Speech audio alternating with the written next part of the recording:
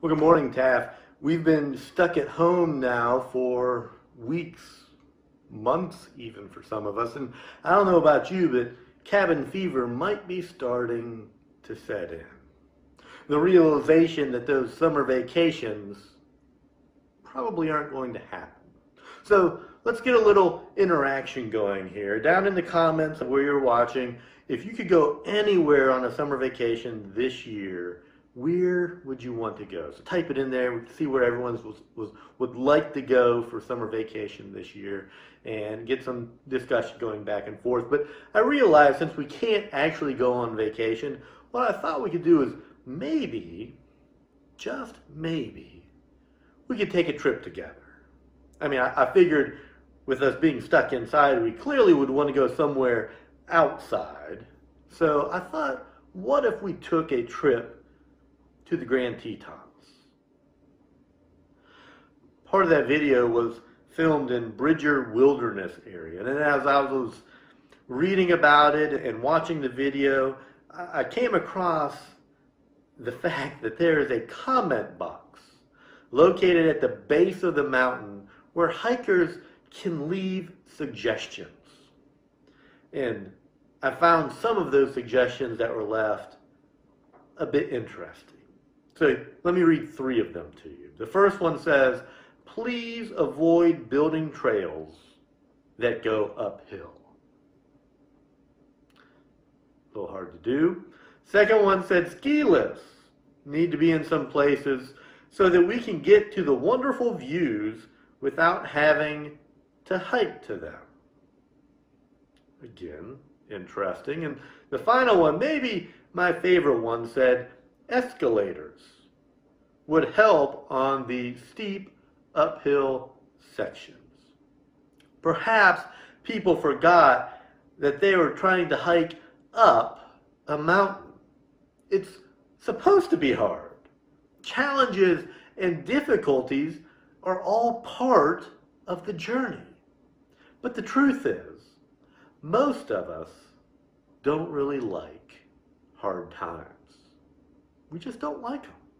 The last few months, if they've shown us anything, it's how uncomfortable we are with difficulty. We don't like struggle. We don't like pain. We don't like tough times. We're more comfortable with the path that's level and smooth and where we don't have to take any steep uphill climbs. Most of us do all that we can to avoid the pain and the struggle. There's just one problem. Pain and struggle are inevitable. Struggle is a part of life. So, quite frankly, maybe the one thing that we all have in common right now is a struggle. See, for some of us, tough times are a brand new experience. For others, tough times are all too familiar. And for some of us, our tough times have nothing to do with COVID-19. The brutal reality is that we all struggle through tough times. Now, it might be something that you got yourself into. A poor decision that has taken you down a path you never intended to go. It could be a situation brought on by someone else. Perhaps your pain is a result of someone else's bad decision. Or maybe, like right now, it could just be that life hits you with circumstance that's beyond anyone's control. No one's to blame for it. But nonetheless, here we are. Struggle is a reality of life. What I want to suggest in this series that I'm going to start today is that it's how we go through what we're going through that really matters. And how we respond to the difficult circumstances that can set a trajectory for the rest of our lives and the rest of our journey with God. So I want to talk about three phases, three stages, and it's not the phases to get North Carolina open again. It's three phases or three stages in your spiritual journey. The first stage is called confident faith. We typically have confident faith when we first come into a relationship with Jesus. It's a stage that can last for a long time. We're excited. It feels like we're finally getting what we hoped it would be. Prayer seems to really make a difference in our life. Obedience to God's command results in blessings in our life. We feel a lot of joy and a lot of gratitude. No matter how long this session of confident faith lasts, inevitably, at some point, we will find ourselves in a new season, a new stage. The second stage we'll call challenged faith. Suddenly, everything that seemed to work in confident faith stage just doesn't seem to work anymore. Fears emerge, doubts grow. We feel like God has stopped hearing our prayers. Obedience doesn't seem to be getting us anywhere any longer. We long for the days when our faith seemed new and fresh and unstoppable. I want you to take a second right now and just write down. If you have a piece of paper, you can do it there. You can write it on your phone. If you feel comfortable enough, you can write it in the comments where you're watching. But write down what in your life is hard right now. What's causing that pain? What is causing the suffering in your life? Just take a moment and write a few words that represent what it is that you're going through. A little bit later, we're going to come back to that. But see, that stage of challenged faith has the potential to take us to the next stage, which we'll call living faith. Living faith is a deep and abiding faith that remains strong in the midst of life's most difficult circumstances. Most of us want this kind of faith. We want a living faith. We want to be able to live with peace and hope and confidence no matter what life throws our way. But here's the thing. The only way to grow a living faith is to journey through the challenged faith stage. We don't like the challenged faith stage, but to get to the living faith stage, we have to go through it. So in this series, we're going to focus on the journey through challenged faith. And how do I get through what I'm going through? We're going to look mainly at a story from the Old Testament, when God's people were taken through tough times. We're going to look at the book of Exodus. And let me give you a little background about what's happened up until this point. A severe famine was in the land, and God's people, the Israelites, came to the land of Egypt. They went there because one of their own, a man by the name of Joseph, had found favor with the Egyptian king. In fact, Joseph rose to second in command of all of Egypt. The king gave the Israelites their own land. They had a good life at the beginning. But several hundred years later, that favor has long been forgotten. They're now living in slavery. They're mistreated. They're abused. Their lives are brutally hard. And they're faced with a question. How will they get through what they're going through? And we're going to look at today, we're going to look at two different scenes from their story and see two very different responses. We're going to pick the story up in Exodus chapter 3. God has chosen a man by the name of Moses to lead his people out of Egypt. It tells us that Moses was out tending a flock of sheep of his father-in-law when he came upon what is called the mountain of God. Let me read it to you. It says, "There the angel of the Lord appeared to him in flames of fire from within a bush. Moses saw that though the bush was on fire, it did not burn up." Probably would freak you out, wouldn't it? Understand, though, that all throughout the Bible, fire is used as a frequent sign of God's presence.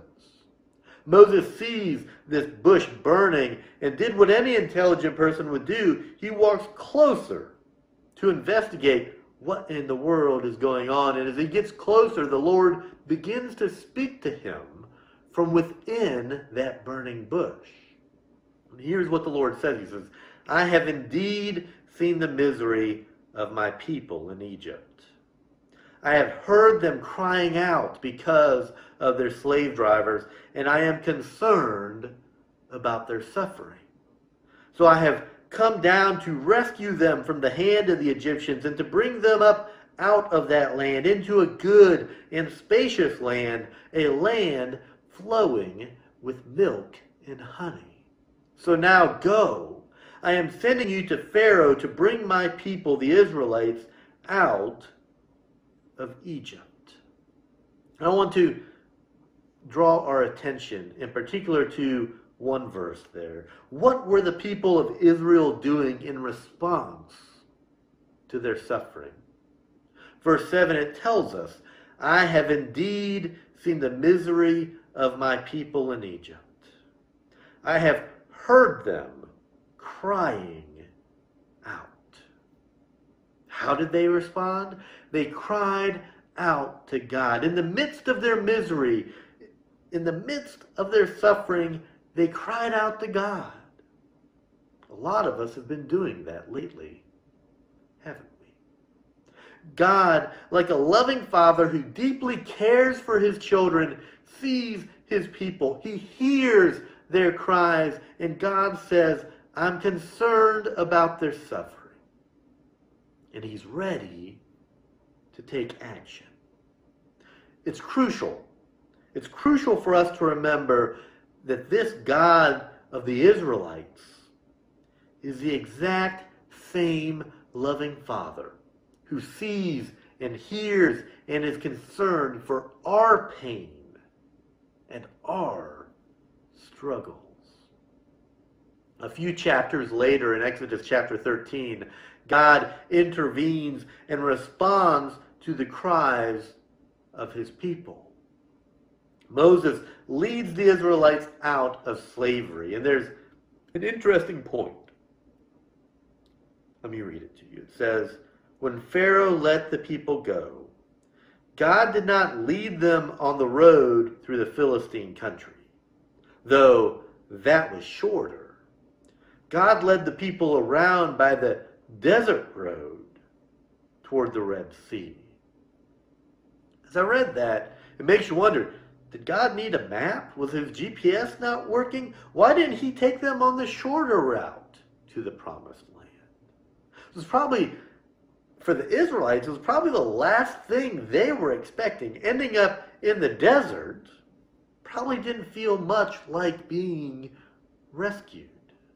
But the more I think about it, our lives feel like that sometimes, don't they? We find ourselves in a place that doesn't look or feel like we're being rescued.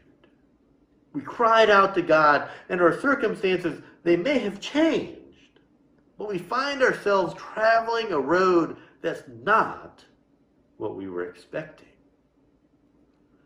The path of rescue can be the place of challenged faith.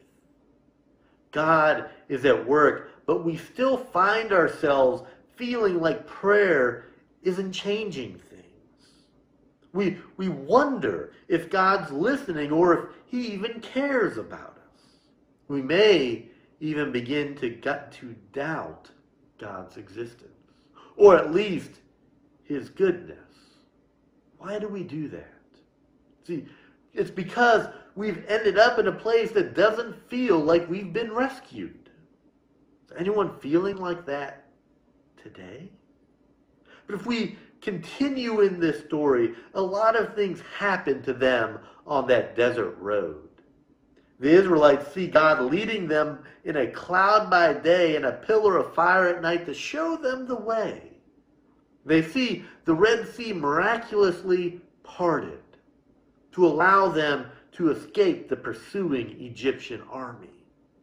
They see salt water turned into fresh drinking water to quench their thirst in the desert. They see miracle after miracle, acts of God, supernatural intervention.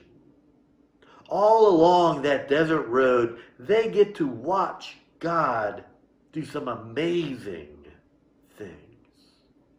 And you'd think that they'd be up, ready for whatever was next, right? That they'd have that living faith to handle the challenges that came up next. Well, not too fast. How did the Israelites, that very same group of people, respond to this next season of challenged faith? We find it in Exodus chapter 16 when it says this, "In the desert, the whole community grumbled against Moses and Aaron." Aaron is Moses' brother. "The Israelites said to them, 'If only we had died by the Lord's hand in Egypt.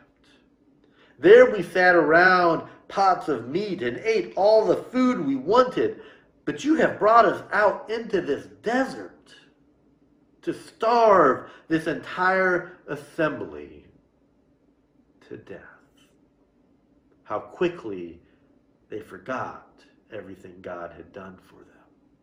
After all the great things they had seen God do, their faith begins to crumble. They complain about where they are and what they don't have. They haven't ended up where they thought rescue would take them. Their cries to a loving Father have turned into complaints against an absentee boss. One group of people, two very different responses. In Egypt, they cried out to God. In the desert, they complained about him. There's a distinct difference between crying out and complaining. A complaint is a verbal tirade against injustice that we perceive has been inflicted on us. It's like saying, "I deserve better than this." Whereas a cry is a deep lament, a plea for help in the midst of our suffering. The difference between the two can be boiled down to one word: trust. In crying out, we express a determination to trust God. We express our pain and suffering and a real need for rescue, but we trust Him. In crying out, we trust that we have a loving Father who sees us, who hears our cries, and is concerned about us. We trust Him even when His response isn't what we expected. But complaining about God is the opposite of trusting Him. We decide that we know what's best, and we demand that God respond how we choose. Anyone find themselves complaining to God lately? No, I have. But here's the bottom line. The bottom line is every single one of us are going through or will go through tough times, a season of challenged faith. Now, take a look at the things that you wrote down earlier, the painful things that you're going through, what has you feeling like you're lost in the desert? What about life has you feeling disappointed, disillusioned, maybe even questioning your faith? For some, your desert is full of unanswered questions. Life doesn't make too much sense right now. Maybe it's work, maybe it's finances, maybe it has to do with your health. Here's the thing. You are one person, but you have two possible responses. Today, I want to encourage you to cry out to your loving Father. Maybe you're afraid to, or maybe you feel uncomfortable with it, but let me tell you, let me assure you, that is actually what God wants you to do. He wants you to cry out to Him. So in this season of challenged faith, will you cry out to your loving Father? We want God to take away the pain, and sometimes He does. But every time, all of the time, He says, I'm concerned about your pain. I will walk with you through the desert. Cry out to me, and I promise to be there with you. Will you cry out to your loving Father? On the night before His death, Jesus cried out to His Father. He asked if it would be possible to be delivered from the suffering that was coming. But yet, He chose to endure the most excruciating desert experience that anyone could ever imagine. Jesus' suffering on the cross may not give us the reason for our pain and suffering. It might not explain the fear and the worry that so many of us are feeling right now. But it does tell us what the reason is not.